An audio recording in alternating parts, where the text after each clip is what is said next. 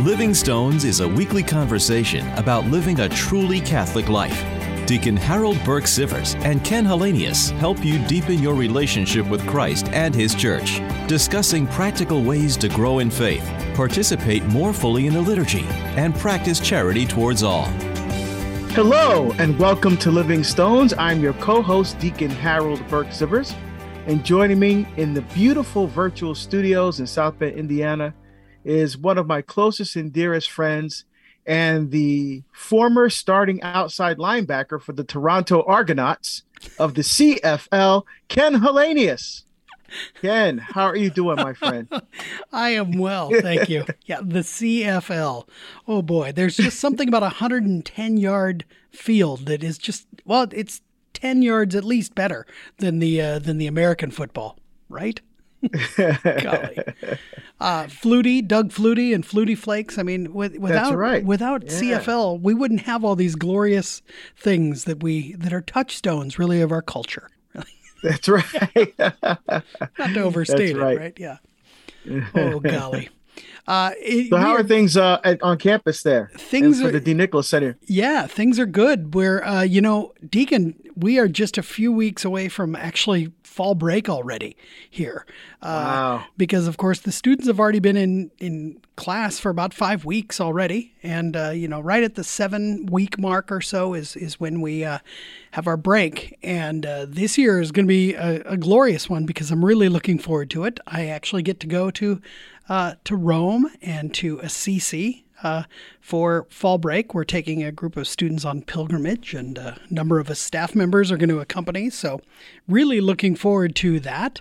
But we've got lots of programming. As a matter of fact, at the end of October, we're going to have a visit from Archbishop Anthony Fisher of Australia, Sydney, Australia. So we've got a lot of really good things coming up programming-wise. And then, of course, our fall conference is in November. We're going to be chatting about creation. Our conference this year is entitled, "And It Was Very Good," on creation. So that's going to be really, really exciting. We had actually a record number of papers submitted, kind of paper proposals and panel proposals. So it's been a busy semester, but we're excited to be kind of underway already. And like I say, almost halfway through the fall semester already. So time flies. So we must be having fun. Yeah, that's right. Indeed. And you're preparing for travel as well, I know, here in early October, just in like a week or so, week and a half. You're going to be going across the big pond this time, I know.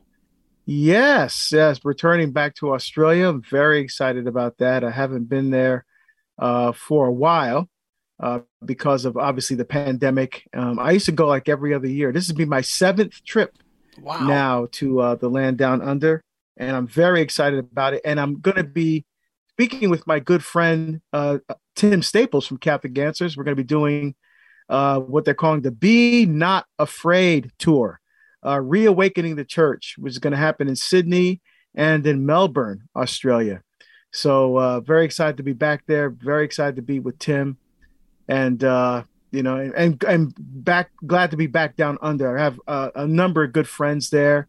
The Maronite Church there is really alive and dynamic, doing tremendous things for the country of Australia. So it's just great to go back and be part of that again. Wow. Well, Deacon, a fellow wonders, if this is your 7th trip to Australia, at what point do they actually just offer you citizenship and say, "Stay with us, friend"? That would be kind of cool, actually. But I'm not sure how many times, but it would be nice. Actually, funny you mentioned that. I was just talking with someone yesterday about getting citizenship in my home country of Barbados, because I had to give up citizenship when I came here. But now that they're independent from Britain, I think I might be able to apply for dual citizenship now. Wow. So I'm gonna see if that's a possibility, because it'd be nice, to actually get a visa in my own country. So that'd be awesome. I know you've done a number of cruises as well. Have any of the cruises that you've been on, have they taken you to your home country? No, not yet. Not yet. They've been Hoping one of waiting. these days, that'd be great.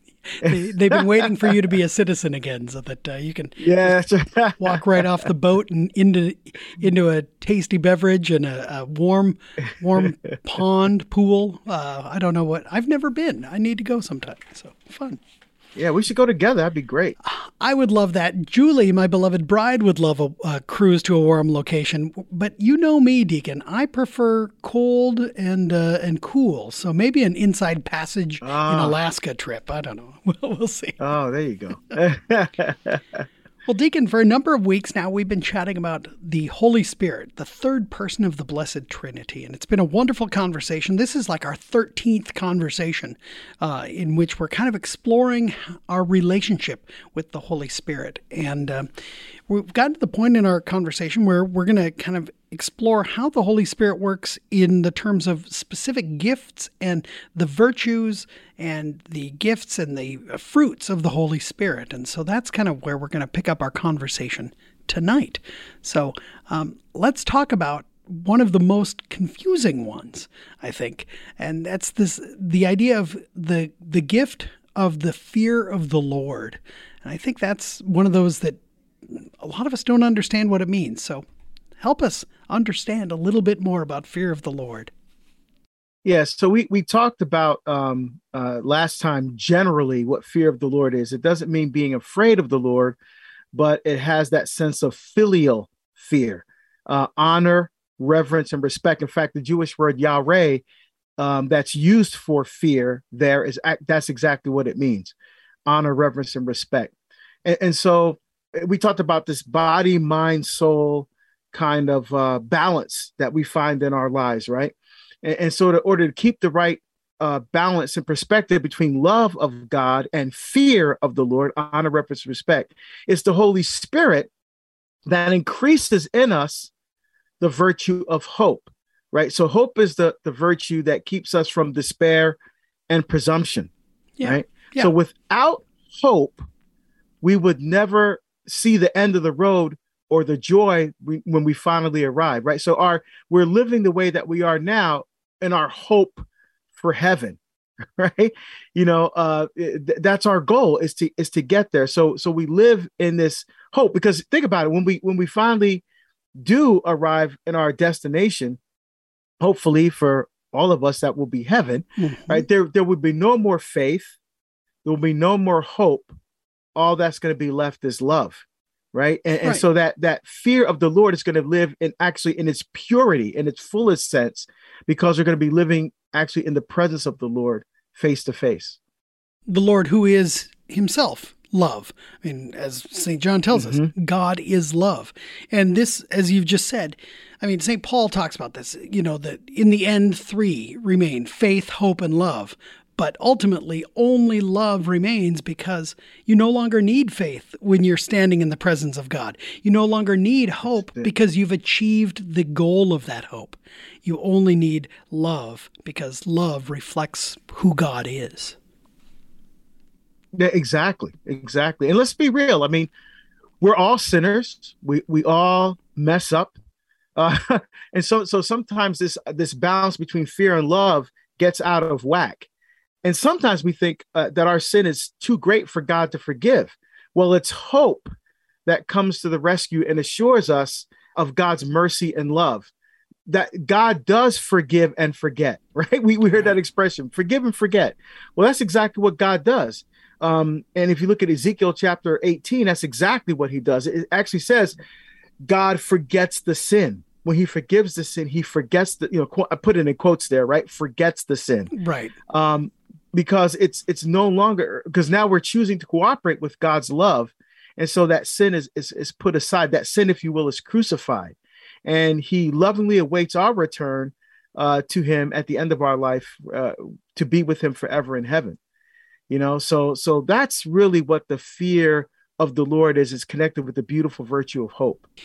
This idea of hope persisting through our own what's the word I'm looking for? I'm thinking of, as you've kind of illustrated it there.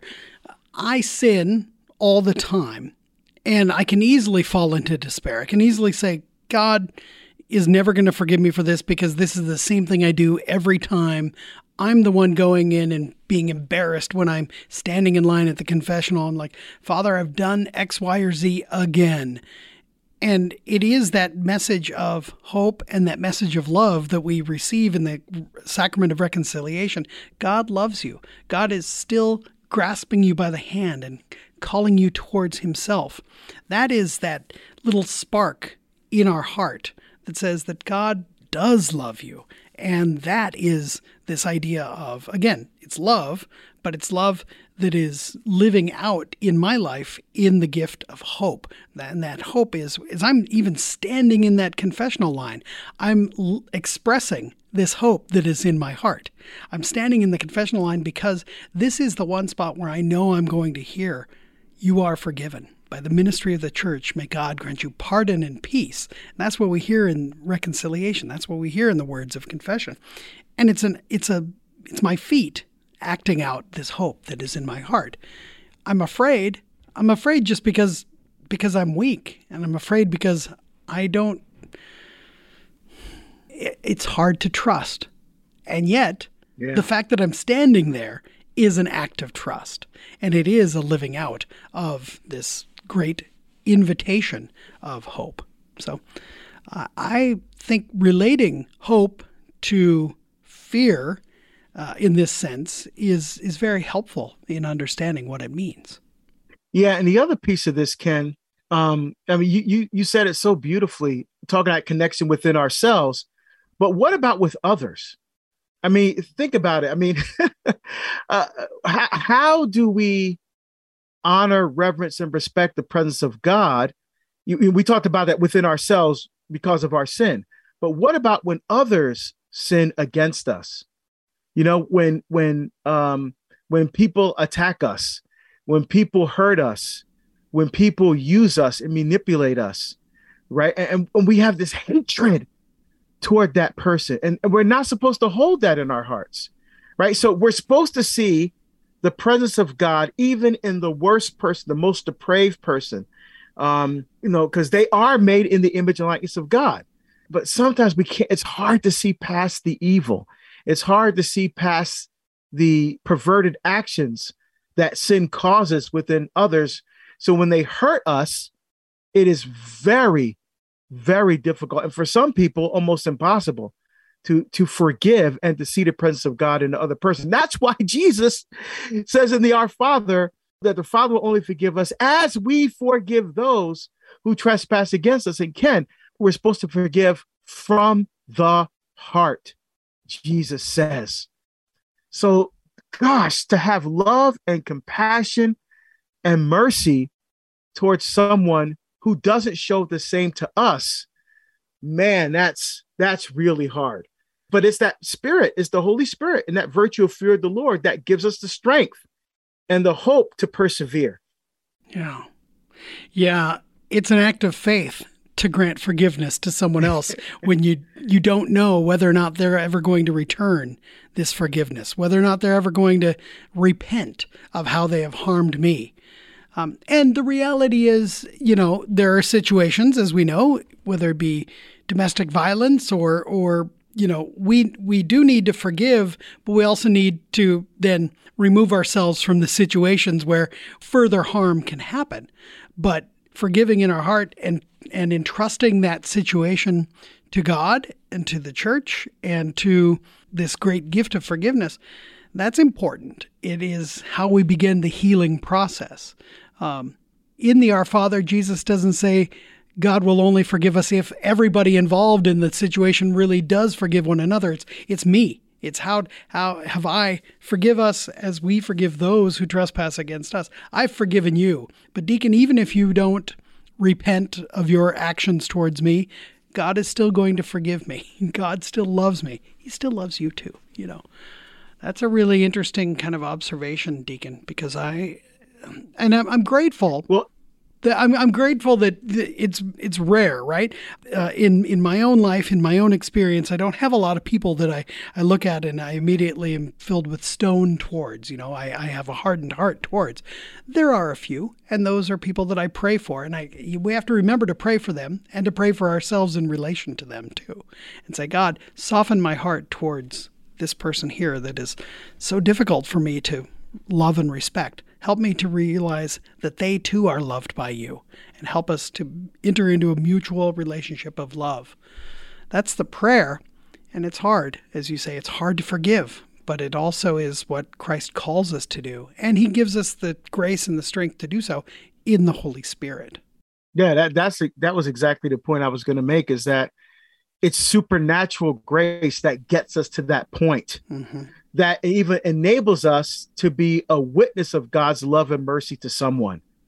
Because that's what sometimes it takes for the person that has done something to us and the person that we have this hatred toward, being a vehicle of God's mercy to that person, extending the olive branch of peace, of understanding, of love towards someone that we don't love or that we don't feel that love. It takes sometimes supernatural grace to be able to love that person in the way that Christ calls us to love them, because we can't do that ourselves. And that's the beautiful thing about cooperating with these gifts, particularly these gifts that we receive in confirmation. This is the power of confirmation right here. Right. These 7 gifts of the Holy Spirit that we receive when we choose to cooperate with the grace that God has already given us in the sacrament, that is strengthened by the Eucharist and nourished by the Eucharist. Then when we willingly take that step forward to be a vehicle of mercy, now God's mercy can begin to work in that other person. Yes. See, that's good. I mean, that's huge. I mean, and again, I'm thinking about my experience in Auschwitz, and Birkenau, walking around in those camps. And the whole time I'm thinking, what the heck? You could almost feel the hatred building up in your heart for the Nazis as you're walking around looking at the conditions that the Jewish people and the others that they killed had to live in, and how they were tortured, all the things that were done to them. It's just so easy to just like, God, just wipe them all out from the face of the earth. But how do we show love and compassion and mercy to people in those situations? See, that's where really the test of faith comes in. And that's where this gift of fear of the Lord comes in. Because when we even attempt to live in the way where we're being a vehicle of mercy to someone that hates us, we're honoring God by doing that. We're honoring God. That's where this honor, reverence, and respect for the Lord comes in, when we recognize that even in the most difficult situations, that God's love ultimately will prevail. This idea of applying our fear of the Lord towards the other, towards, our fellow person here, walking along, our fellow pilgrim, is related then to another one of the gifts of the Holy Spirit, and that's the gift of piety. And I know this idea of piety as helping us to think more of our neighbor's good than our own. And piety is, of course, not just what we think of when we think of a pious person. We think of a person who's always praying, maybe a person who prays, who has their rosary in their hand all the time. That is indeed a pious person. But piety is to recognize God and God's love in the heart of the other, and to recognize that God is part of every relationship that we're in as well. And so I'm kind of wondering about the relationship of these two gifts together, fear of the Lord and piety, seeing kind of what you may think about those two things together. Yeah. So like you said, piety is thinking more of our neighbor's good than our own. And piety also gives us the power to continue to seek God's good in the face of insult and ingratitude. Which is right? What we were just talking about, right? Exactly, yeah. Exactly. And this is one of the two greatest commandments, right? Love God, which is really the gift of fear of the Lord, and love your neighbor as yourself, which is piety. Yes. So even in those greatest commandments, there's a beautiful connection between these two gifts of the Spirit. And the thought that I had articulated before is like, we will love not because we will be loved in return, but because like Jesus, we'll be filled with a love that reaches outside of ourselves, right? So Jesus on the cross, for example, he was broken and his blood was poured out for us. So he wasn't being loved, right? So that was an act of love, him dying for us on the cross, but he wasn't being loved in return. You see? Right. But he still reached out in love to all of us. So even in the midst of everything he was going through in the torture and death of the cross, there was still the outpouring of love. And that's what we're called in our own lives through this gift of piety to emulate in our own way, in our own time, in our own place, in our own in the way that God has given us to do that. That, but it's powerful when we actually step forward in grace and in love in this gift of piety. This idea also has the kind of recognizing the situation for what it is, recognizing that I know my own faults. I know I'm my own harshest critic, of course. It's also then easy to be a harsh critic of others around, but to recognize that, what is that phrase, be kind to other people because you never know what battle they are fighting. Is kind of the same situation, right? I know how difficult it is for me to walk hand in hand in my disciple, as a disciple of the Lord Jesus. But it's easy for me to look at this other guy next to me who clearly that guy's a jerk because he just cut me off in traffic or whatever, and to be like, I don't care about him. No, piety helps us to recognize that person too is walking on a journey.